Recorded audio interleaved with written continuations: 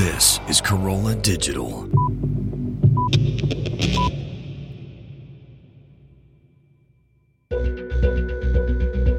This is Reasonable Doubt with your hosts, Mark Garrigus and Adam Carolla.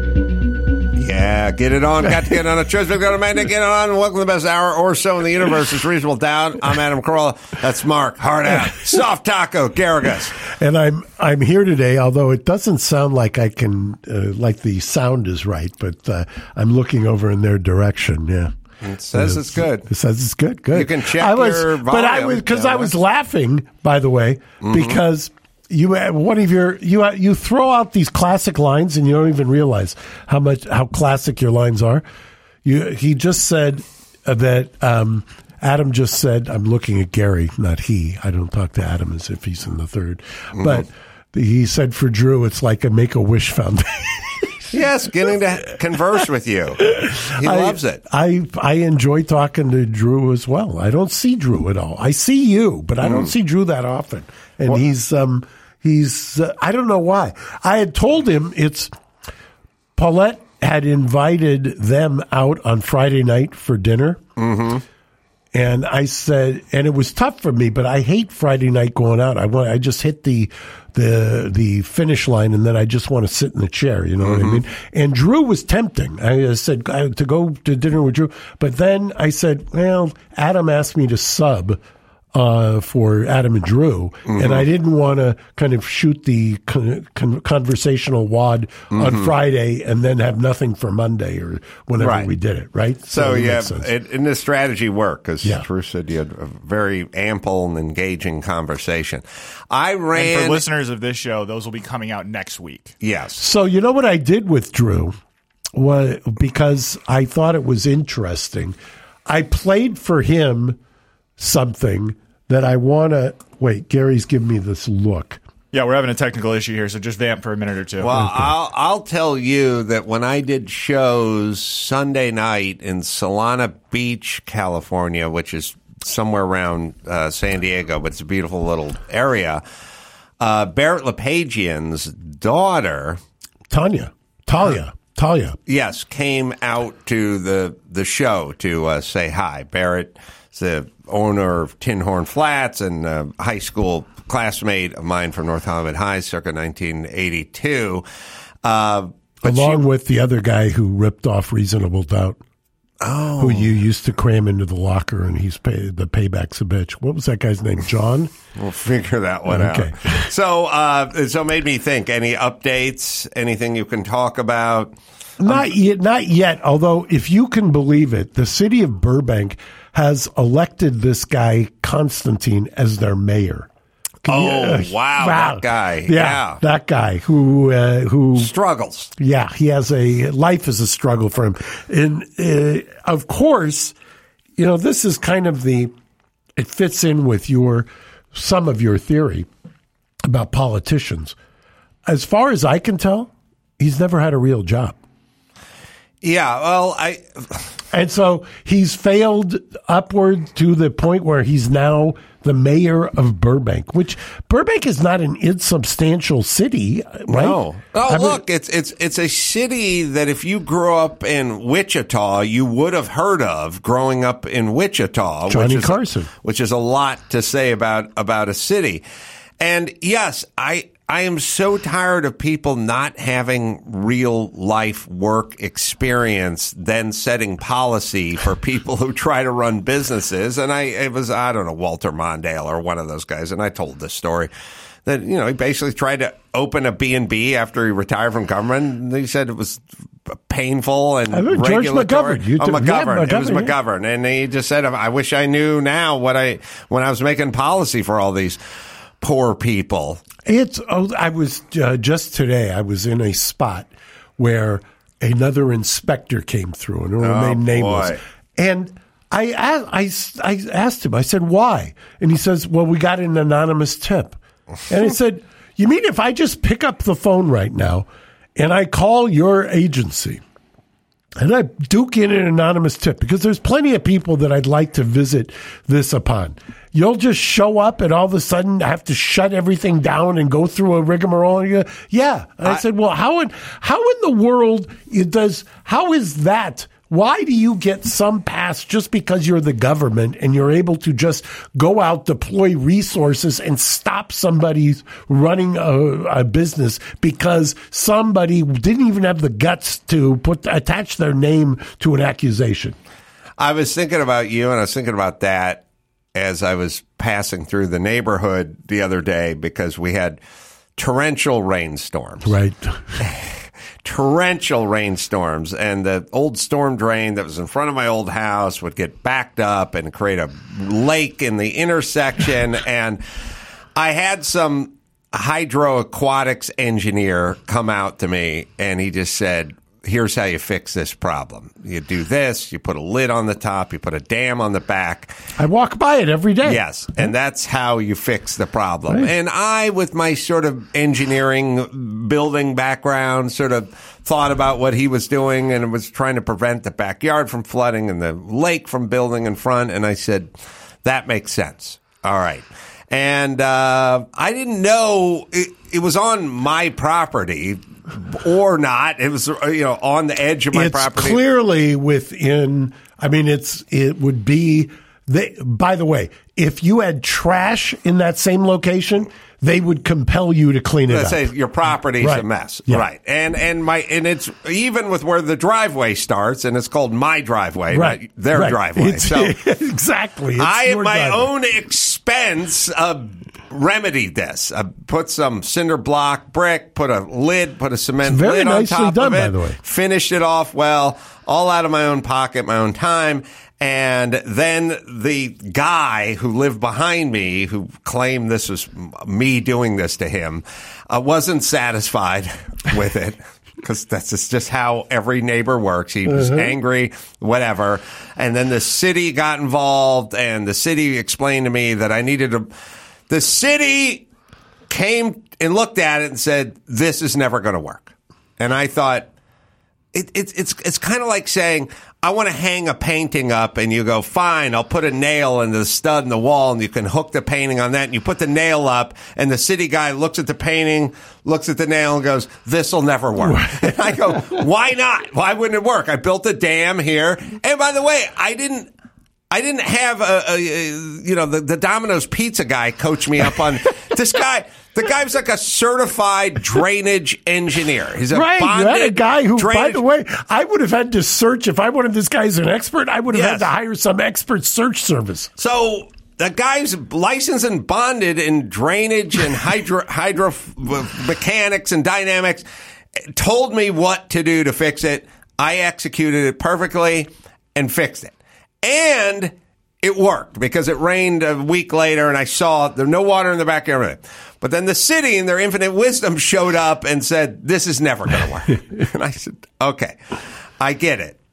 It's never going to work. I don't know what you're basing that on, but I am telling you, I have seen it in action and it works like a charm. And they said, it's never going to work. And I said, I'll tell you what, why don't we try to be reasonable here? The next time it rains hard, why don't you come on by and watch it in action? And then I think we'll have solved this little conundrum and we can all get the fuck on with our lives. And they said, all right, we'll do that. And I said, please do. And then I got a letter like 4 months later saying, you gotta blow it out. It's never going to work. And I said, it's rained 5 times since then. You didn't see it working? It worked like a charm because I drove right through that area. It works perfectly. And they said, no, you got to blow it out. And I said, okay, do you want me now to just take a sledgehammer to this thing and then recreate the mess that it was for time immemorial? I mean, that's how it was. And by the way, as somebody who walks by there every day, you solved the problem of having to walk through what was literally a little reservoir in the street before that. You're welcome. Exactly. You're welcome, citizens of La Cañada. Yes, because I no fucking longer fixed it at my own expense. And I didn't have wet socks anymore That's from right. walking through it. Oh, but then the realtor's on the phone, and then they got an email from the city, and then the asshole with the yard behind you. He's not satisfied. And then they're going to hold up the escrow. Oh, they're going to hold up the house. You can't sell the house because the guy in the back wants to, and the city's not going to. And I'm like, are you fucking guys for real? What is going on? It works like a charm. This is 6 years ago. It works perfectly. And it's worked. Jesus I Christ. walked by there this morning. It still works. Okay. So I will take my apology. Yeah, right. In the form. After all of that, it took a letter citing all of the stuff for them to finally back that down. you wrote. Yeah. That's right. Yeah. I finally just went, would you guys fuck right off? You were insane. What is going... And by the way, I know you have an unlimited amount of time to invest in this problem that I solved. I am at a disadvantage because I do not have an unlimited amount of time. I have so much time, and it's got to be deployed in a way that makes sense for resources. This is the realtor. This is the asshole neighbor. This is the city. The buyer. Everybody. It's a cabal of because people, and the realtor saying, just get a jackhammer and blow the whole thing out. I'm like, really? This is where we're at.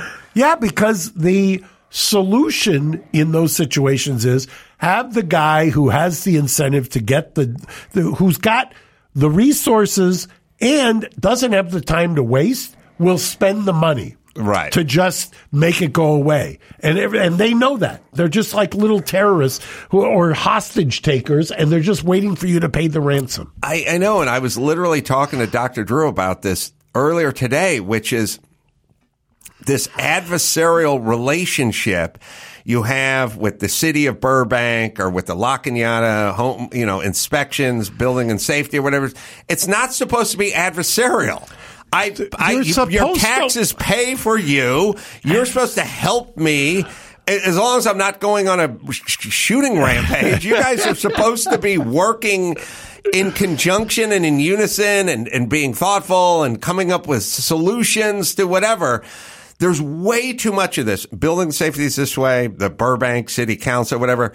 You dare cross them. If you have the temerity to just raise your hand and go, I talked to a guy who's an engineer and he told me to work and it's effective. Oh boy, now we got a troublemaker. Now we got it. Now you're in trouble, son. You should have never defied us.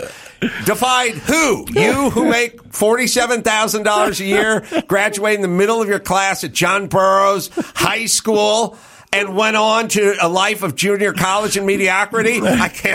You cannot be crossed. You who lived out of your car. You who struggles with addiction and mental disabilities. We have to worry about you. Yeah. Okay.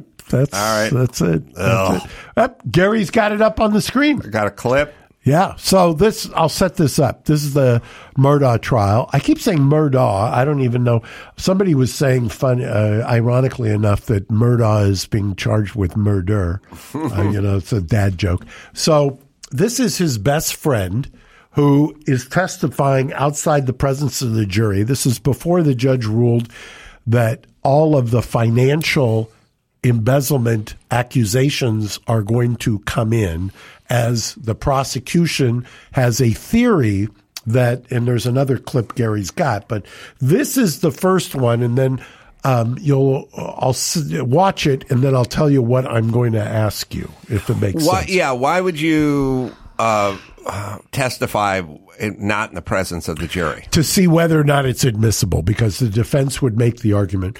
And by the way, I think the defense actually, even though they lose the motion in the battle, they win the war, because this makes, in my humble opinion, makes the prosecution look so desperate that they're going to argue that this guy had committed financial crimes, which is why he then wasted his son and his wife that same day when he was confronted. And then this guy's also going to testify that Murdaugh, the accused, was an opiate addict for 20 years or something. Who put him up? The prosecution. The prosecution says this guy's friend This guy is the best friend. His best friend is who we're prosecuting. Is going to help us make a case. And here, Judge, we're going to give you a dry run of what he's going to testify to. And that's a very good question. A common Adam. thing, the dry run. Mm-hmm. We explain this in detail on Beyond a Reasonable Doubt for anyone who wants to go backwards, and it's called Murdaugh in Camera. So if you want to check that one out, Mark goes into more. Yeah, detail. this is basically what they call motions in limine, and the judge will hear it outside the presence of the jury. He can do it during the course of a trial, so he doesn't have to hold things up. All right. Was Alec very involved in the actual management of the firm? No. Were other partners more involved in the management of the firm? Yes. That was the second one, which we'll get to in a sec because it's interesting as well. Did y'all have a conversation? We did. Where was the conversation? I got there before he did. I don't think I pulled in the driveway. I kind of waited out on the road. Pulled in the driveway. We went in the side door.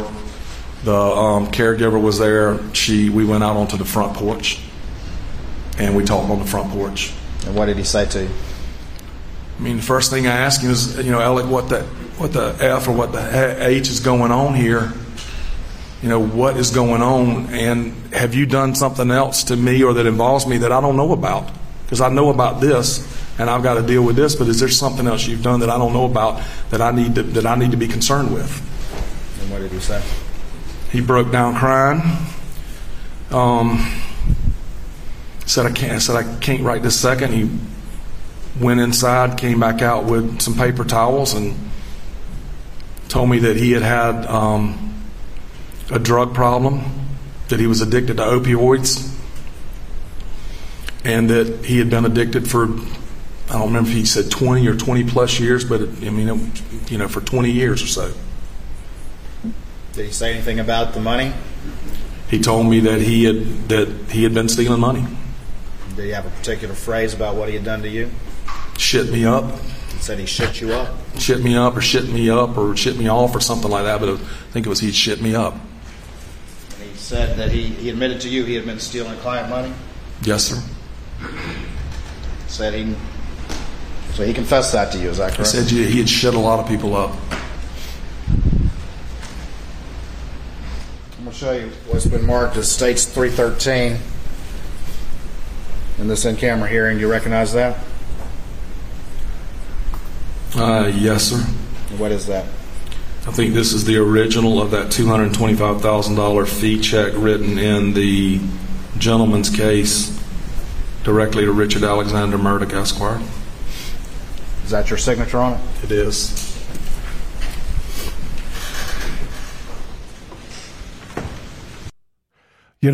I've just been hoping Gary would name this episode "Shit Me Up" because.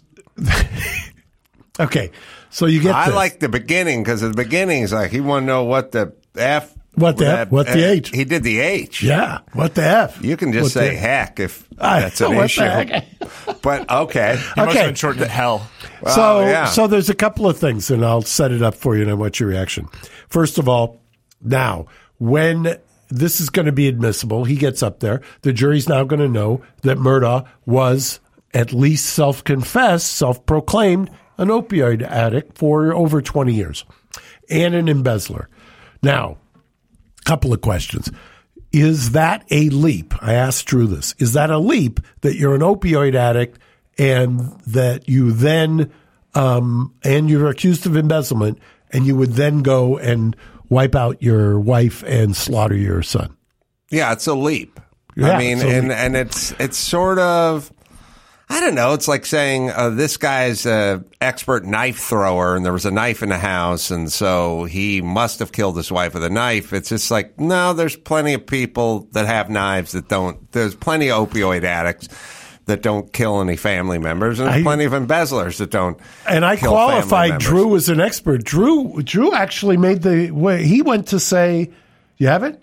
If we now have evidence that Mr. Murdaugh was addicted to opiates for over 20 years. Correct. And that he was having financial issues. Correct. And these financial issues led him to confess to having engaged in embezzlement. Correct. The morning of the murders, there was a confrontation. Yes, thank you, with one of his partners. Correct. Okay. Now, and that, based on that confrontation about the embezzlement, would you find it likely that some violent or desperate act, such as murder of his wife and his son, that would be consistent with the scenario I just gave you in a hypothetical? Almost impossible. Yeah, So here's the only way I could make it. Opiate addicts are interested in one thing, and one thing only, and that is doing opiates. Period. End of story. And that usually requires money. And that's all By the way, which Paulette asked me about, because when I was talking to her about this, she said, "Why does he need money? I thought it was so cheap." My bet is I'd like to know more about his opiate addiction. Like, did he graduate to heroin and fentanyl and stuff? Because that's where it gets cheap. If you're just doing the pills, which is sort of a professional style. Can you look at somebody and tell me, based on looking at them, and make a informed guess as to whether they've progressed to fentanyl based on their physical appearance? Not fentanyl, but IV drugs. Yeah. And if enough time has passed since they last used, that would be very difficult. But I can tell you from my experience, most professionals see themselves as not true addicts, and so they maintain that sort of facade that lie to themselves by taking pills. Boom. Now, can you show, and this one's only just a picture. I just want you to look so that you have the complete thing that Drew had. Show a picture of Murdaugh, which the prosecution also is introducing, which they're claiming was within hours of the murder. So that you can see what he looks like in this time period, in the exact same time frame. And Gary will show that to you in 5. So are they basically saying, look, there's criminal behavior and then there's lawful behavior, and this guy engaged in criminal behavior. Could be embezzling, right? Could be taking drugs, but he's crossed the line into criminal behavior versus lawful behavior, and so who knows what else he's capable of. Exactly. And here he is, by the way, if you're watching on YouTube, but you can see that's him a couple hours before. Better than it was, ain't it? Trying to plant a tree or screw around with a tree. Yeah, exactly. And Drew took a look at that, and I think his reaction is this guy's not on IV drugs, and that would be my reaction as well. This guy would not hang out with Dr. Alien on Drew's main point was that he was wearing short sleeves, and if he was an IV drug user, he would be hiding that from his friends and family. Yeah, so he embezzled, and he had an addiction problem, but what's that have to do with murdering your family? Right. And why, if you're confronted with the embezzlement in that morning, you then go home and slaughter your wife and your son, who, by the way, there is no insurance policy that would immediately pay off, number one. And number two, if the reason that the prosecution is proffering is that you're going to be so mortified that you're going to be excused or you're going to be exposed and your wife and your son are going to find out. So what do? You slaughter them so they don't find out? Well, on a more personal note, and speaking about wives, and we started talking about the neighborhood, it struck me that I have an ongoing dialogue with your wife about bits of metal that she finds in the neighborhood, because she's basically a truffle pig for scrap metal. And trash. And trash. She's like one of those old timers at the beach with the metal detector. With the ones that look like an upside down UFO. Yeah, frisbee, and she just wanders the highways and the byways of the La Cañada looking for pieces of metal. So she said, so I got a text from her announcing, well, first I got a text with a picture of the piece of metal. A piece of metal. You're just getting... A rod. It was a rod. And then she said, here's the picture of the piece of metal we talked about on the flight.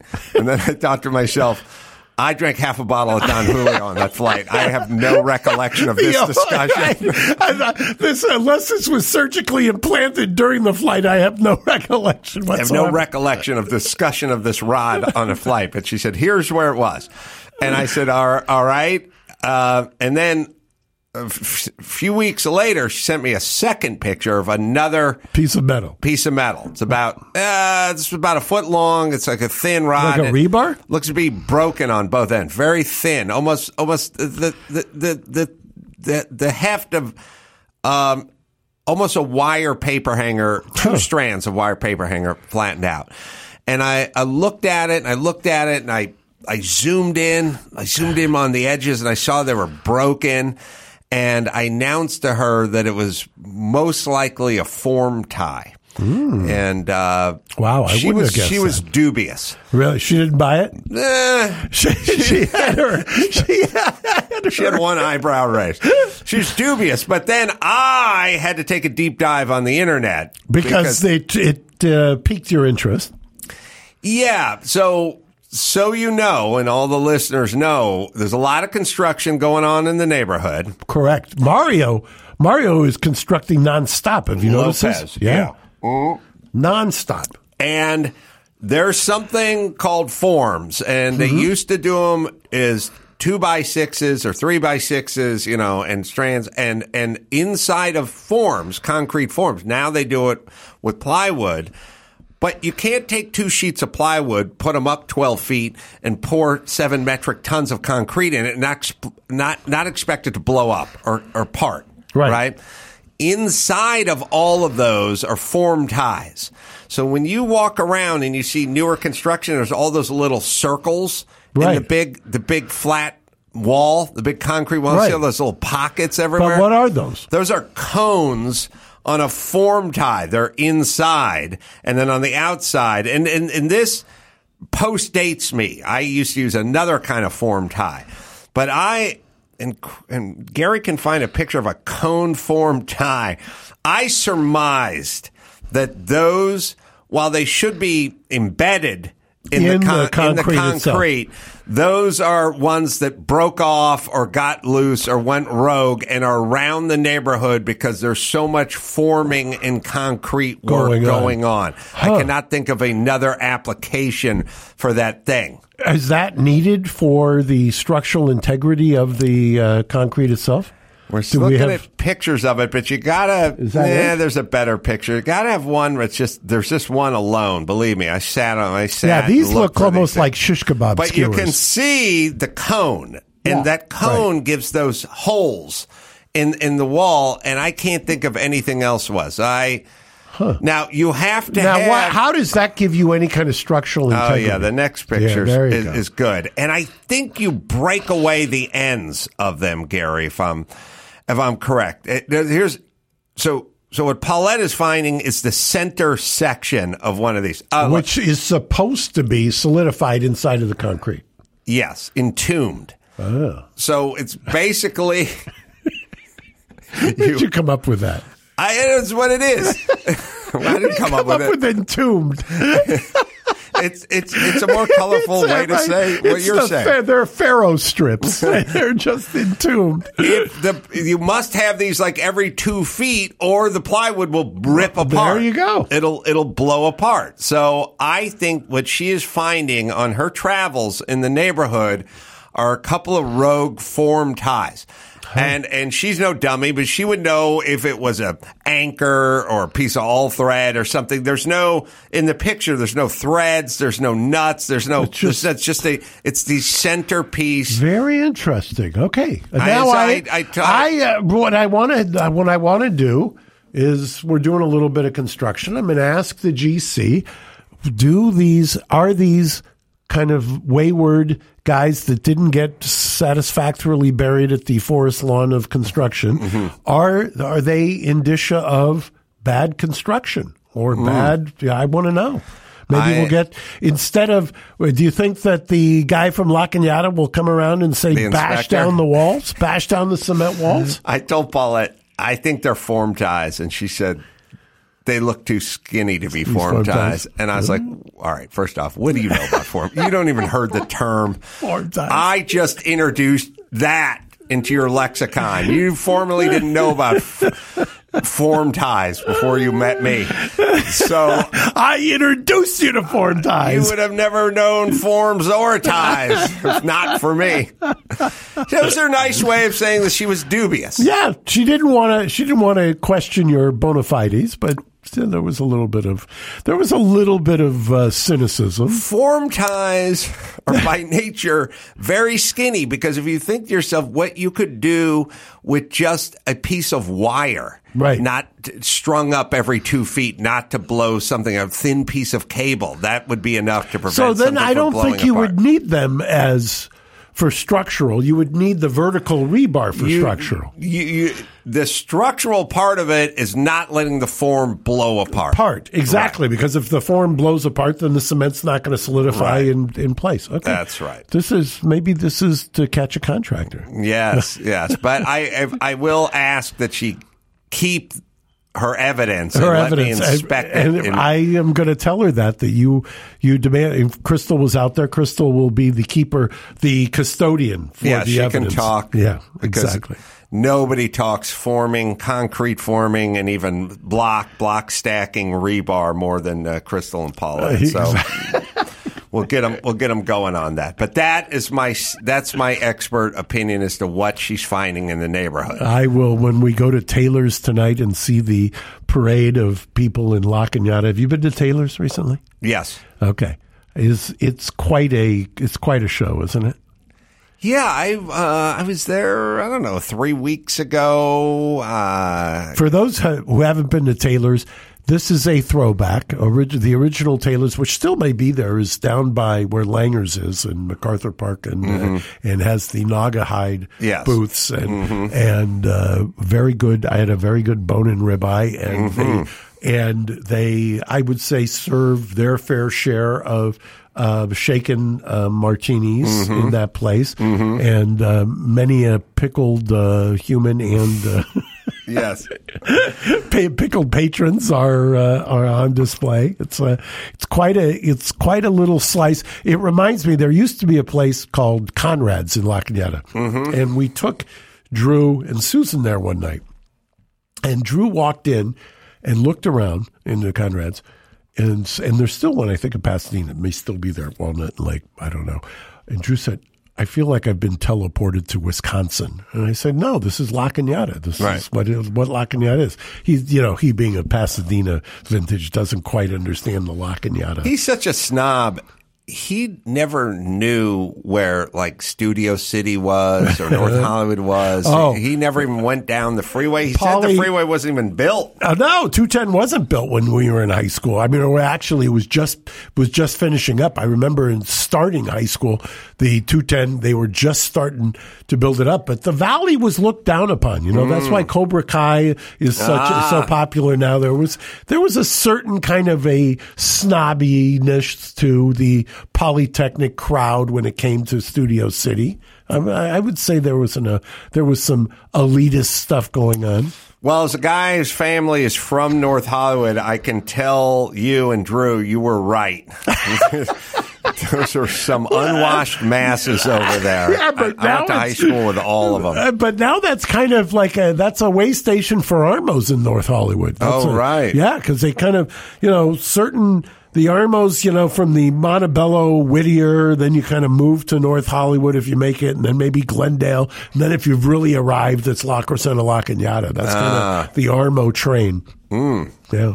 All right. Well, you are in the you're shoveling the coal. Yeah.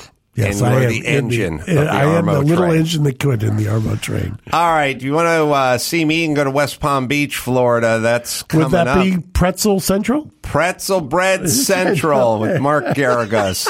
I told Gary the hardest I've ever heard you laugh is recounting that story. I never laughed so hard in my life. And 2 days later, I was on the phone laughing. It's February 16th and 17th, 18th off to Baltimore. Magooby said Joke House, and then I'm all over the place. So just go to AdamCarolla.com for all the live shows.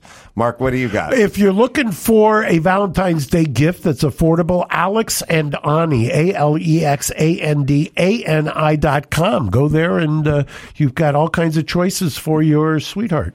So, till next time, Adam Carolla for Mark. Hard out. Soft Taco Garriga saying mahalo. Thanks for listening to Reasonable Doubt. Tune in next Saturday for an all-new episode.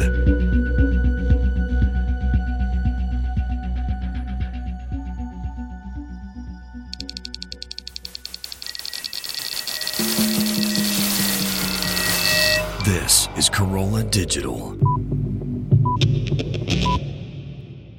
All month long on Pluto TV, stream the biggest Tyler Perry movies free. Watch your favorites like Medea's Witness Protection and Medea's Big Happy Family. Join Tyler Perry as he goes on a couples retreat with Sharon Leal in Why Did I Get Married? Or Idris Elba and Gabrielle Union in the Tyler Perry directed film Daddy's Little Girls. Plus, Pluto TV has hundreds of channels with thousands more movies and TV shows. Available on live and on demand. Download the free Pluto TV app on all your favorite devices and start streaming now. Pluto TV. Drop in, watch free.